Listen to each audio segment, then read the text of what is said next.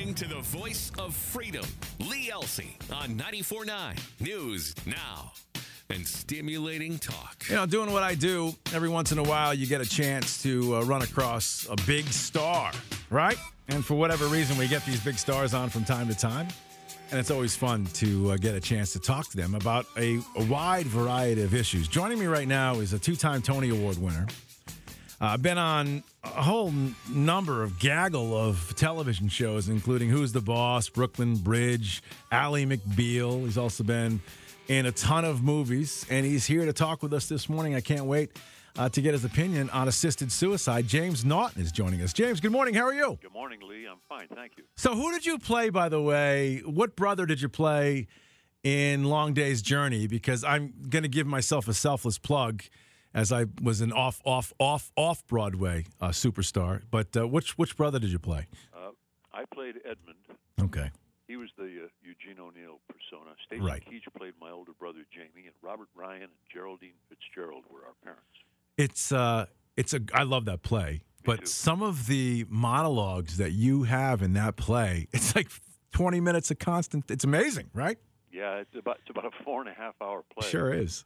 It sure. Well, listen, I love doing it. I did it, got a chance to do it, and so I'm in awe that you did it as well. Certainly did it a lot better than I did. But again, kudos to you as far as that goes. So let's talk about assisted suicide. Why are you interested in this? This is called. This is a bill that's pending right now in the Connecticut State Legislature. It's called House Bill 6425, an act concerning medical aid in dying. And the reason I'm in favor of this and trying to help get it passed, I lost my wife after a 4-year battle with pancreatic cancer. And after battling like a heroine for 4 years, finally one day she said to me, and she surprised me, but she said, "Jimmy, I don't want to wake up anymore." Wow. And when she saw my reaction, she said, "Well, we've always known this was a fatal disease." That night when I slipped into bed beside her at about 11 o'clock at night, she woke up and she peered at me, and she said, "Oh, I thought I wasn't going to have to wake up anymore." And I didn't have the option that we're trying to give people today who are at that point in their lives, at the end of their lives. And so I'm kind of trying to see this thing through. We're very close. I should point out that this issue of medical aid in dying, in 2015, 63% of Connecticut residents wanted it. As of last month, that number is up to 75%. So we're 3-1 in the state of Connecticut wanting this legislation to be passed. It's been on the books in Oregon since 1997. So there's a 23-year history and a paper trail of how it's been approved and put into practice and not abused. And so today it's in the Judiciary Committee up in Hartford. They're going to hopefully pass it out to the floor, and there will be a hearing. And I'm very hopeful that it will become law in the state of Connecticut. Here in New England, we have it already on the books in Maine and Vermont, and just recently in New Jersey. 2 weeks ago, it was passed and made law in the state of New Mexico. And there are a bunch of 8 other states where it's been being practiced for a bunch of years. So I'm very hopeful that we're going to get this done this year. Can you follow up on the story with your wife? I mean, did you end up being able to go somewhere to make her wish, or did you have to sadly wait it out? And I got to tell you that when she said that to me that night, she said, "Oh, I thought I wasn't going to have to wake up anymore." I can't tell you the feeling of failure that I felt. Right. That I wasn't able to help her go.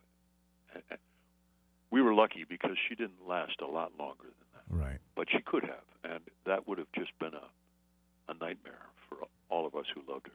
So I'm conflicted about this a little bit. So I'm 100% in agreement with what you're saying in that stage, in that scenario, or older folks who just are exhausted and they just can't forge forward anymore and they're in too much pain. Mm-hmm. I get it. And I'm on board with it. I'm certainly a libertarian at heart, and you're allowed to do what you're allowed to do with your own self, right? So the only issues I have is, does this open up sort of a can of worms for folks who are just emotionally distressed in their 30s? And does it, lend itself to be troublesome for folks like that? Well, people worry about stuff like that, but there's a paper trail.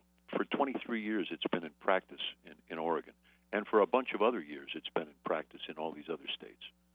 At the end of every year, there's a stipulation that there has to be a report if there has been an abuse of the law.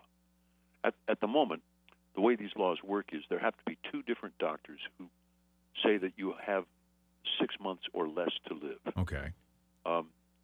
It's not just for people who get depressed and want to end their lives. Gotcha. There are a whole bunch of safeguards about that. You have to then go back 15 days later and ask the doctors again. So there's a waiting period. I have a friend, a woman who's dying of metastatic lung cancer in Middletown, Connecticut, and she was a hospice nurse for her whole career, so she knows what's coming, and she has asked this legislature, please, to pass this law, but it hasn't been passed yet, and she's getting close. So she actually went out of the state and established residency in another state that does offer it.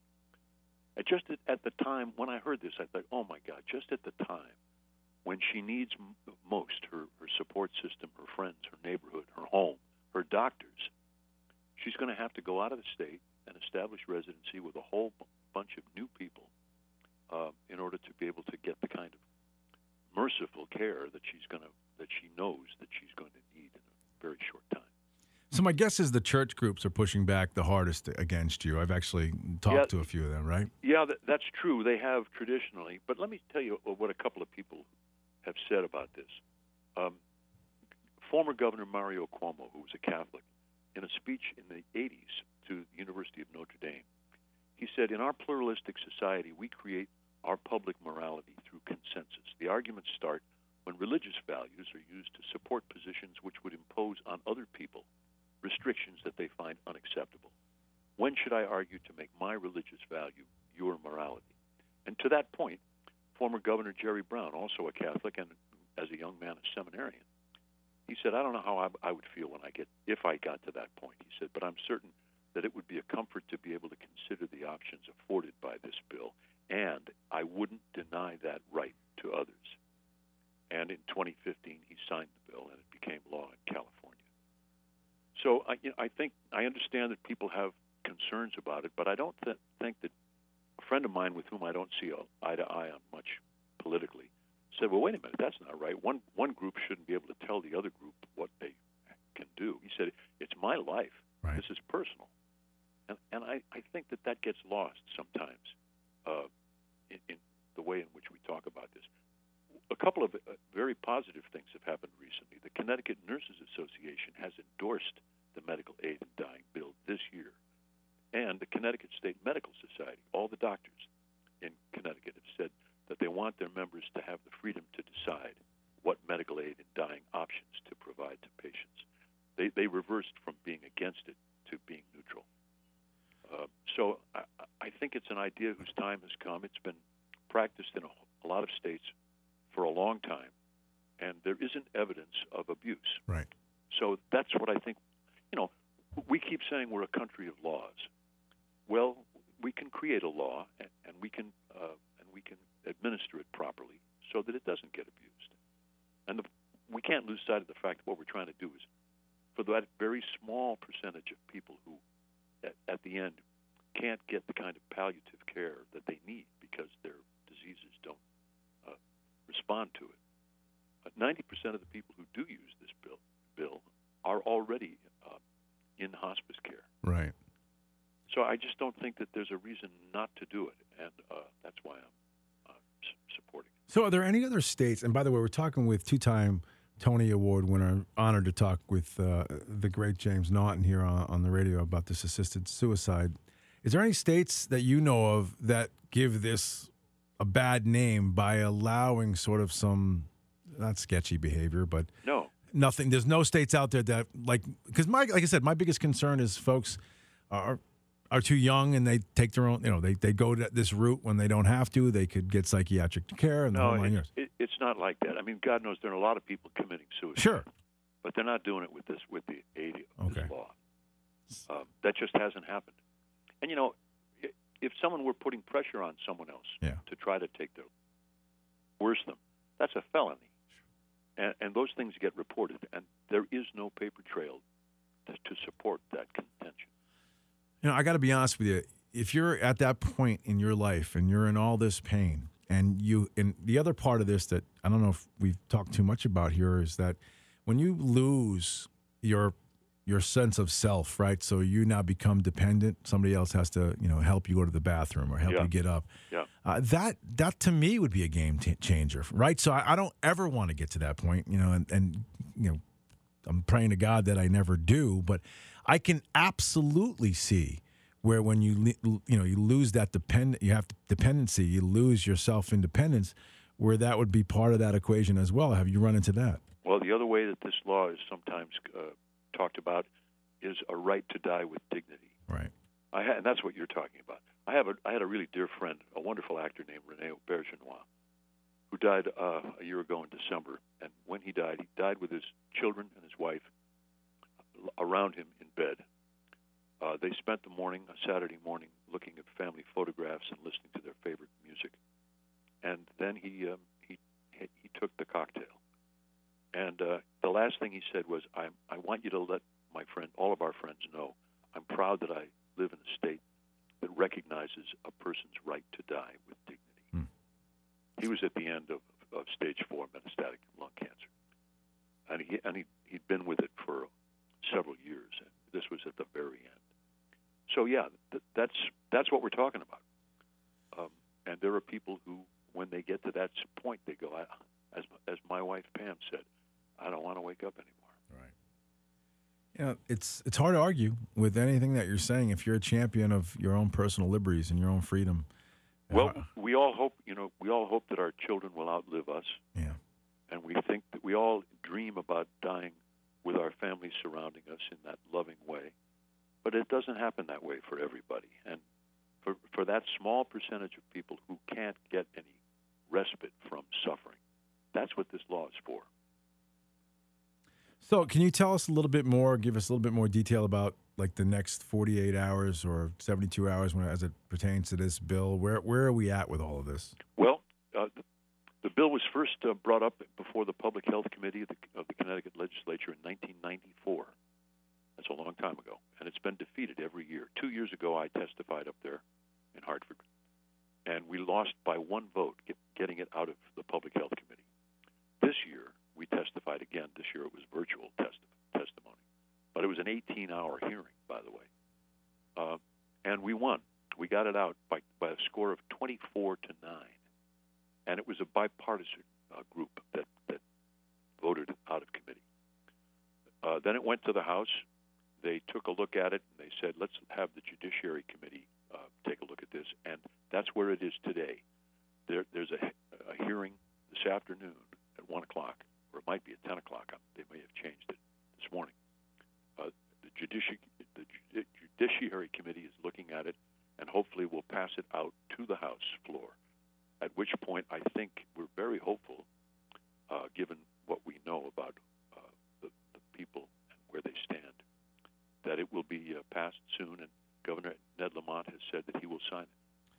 Historically, what side is against this? Republicans for the most part? I think there's a bit of a split that way, but not all Republicans are against it. Right. And I think that the church and people with disabilities have resisted.